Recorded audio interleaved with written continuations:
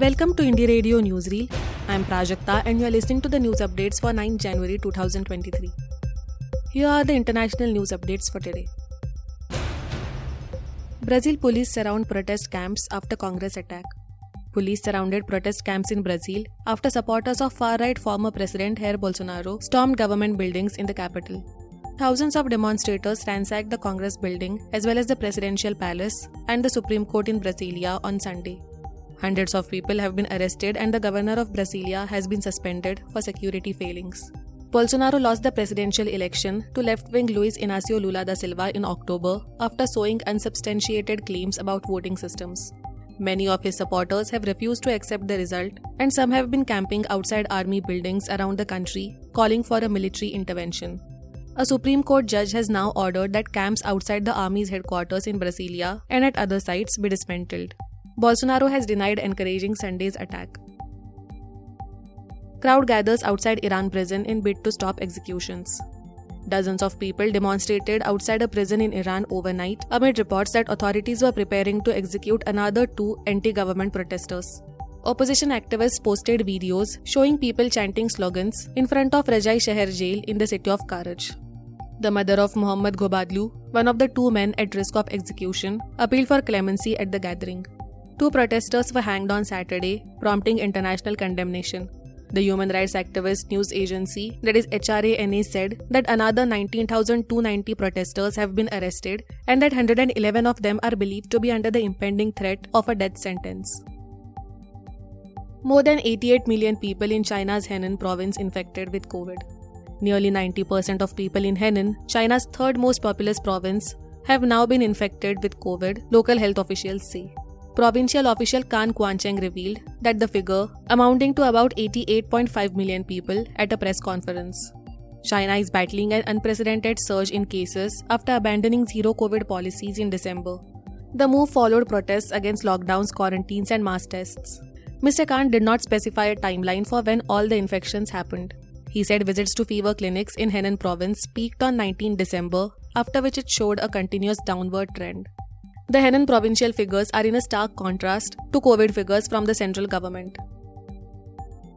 7.0 magnitude quake strikes Pacific nation of Vanuatu. A 7.0 magnitude earthquake struck just off the coast from the Pacific nation of Vanuatu late on Sunday, the US Geological Survey said, triggering a tsunami warning for the region. The shallow quake hit around 11:30 p.m. local time, around 27 kilometers deep, said the USGS. Tsunami waves reaching 0.3 to 1 meter above the tide level are possible for some coasts of Vanuatu, the NWS Pacific Tsunami Warning Center in Hawaii said. Vanuatu is a part of Pacific Ring of Fire, where tectonic plates collide and it experiences frequent seismic and volcanic activity. Dozens abducted waiting for train in Nigeria. At least 32 people have been abducted at a train station in Edo State, southern Nigeria, the authorities said. Among those taken were station staff and passengers waiting for a train. The security forces, helped by local hunters, have launched a search and rescue operation for the victims. There have been increasing concerns about attacks in the country. The latest incident comes in the month before a presidential election, where security is a major campaign issue. Reports say that on Saturday, a large number of gunmen, armed with AK-47s, shot in the air as they entered the station before seizing the travelers and staff and taking them to a nearby forest. Now to the national news stories. 600 houses evacuated after survey via satellites in Joshimath. 600 houses in the sinking town of Joshimath in Uttarakhand have been evacuated after a survey via satellites. As of now, we know that 600 houses have been evacuated and about 4,000 people have been shifted to safe location, a senior functionary of Ministry of Home Affairs said.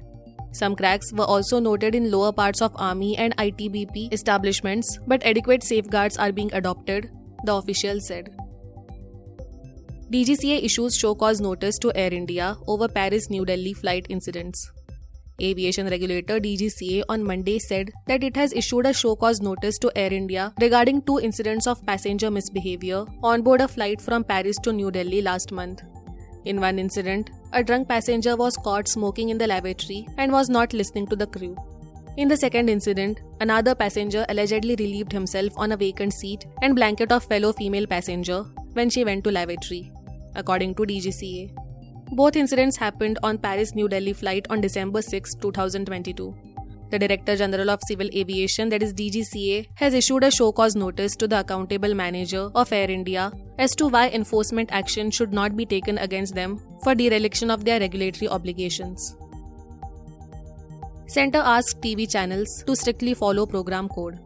The central government on Monday asked media houses to strictly adhere to the program code laid down under the relevant law. This came after the government took a serious view of the distasteful coverage of Rishabh Pant's road accident and a few crime stories. In an advisory, the Ministry of Information and Broadcasting called upon television channels to conform to the program code laid down by the Cable Television Networks Regulation Act while reporting incidents of crime, accidents and violence including death. It mentioned the coverage of Indian wicketkeeper batsman Rishabh Pant's car crash, the airing of distressful images of dead bodies, and the thrashing of a 5-year-old boy, and said that such reports offended good taste and decency. Bombay High Court says Kocher's arrest not according to legal mandate. The Bombay High Court on Monday held that arrest of former MD and CEO of ICICI Bank, Chanda Kocher, and her husband Deepak Kocher by the Central Bureau of Investigation, that is CBI, was not in accordance with the statutory mandate relating to arrests and ordered them to be released on interim bail.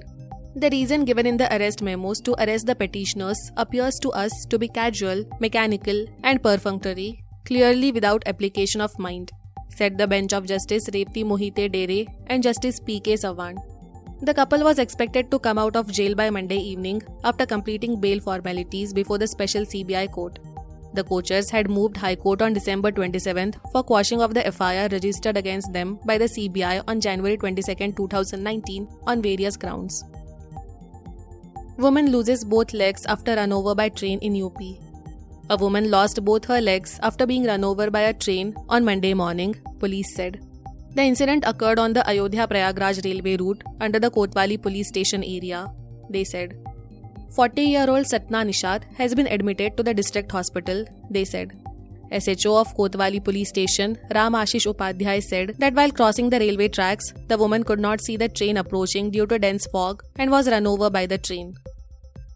Thank you for listening to Indie Radio Newsreel. For more news, audiobooks and podcasts, stay tuned to Indie Radio or log on to www.indiejournal.in. Also consider subscribing to listen to our premium shows.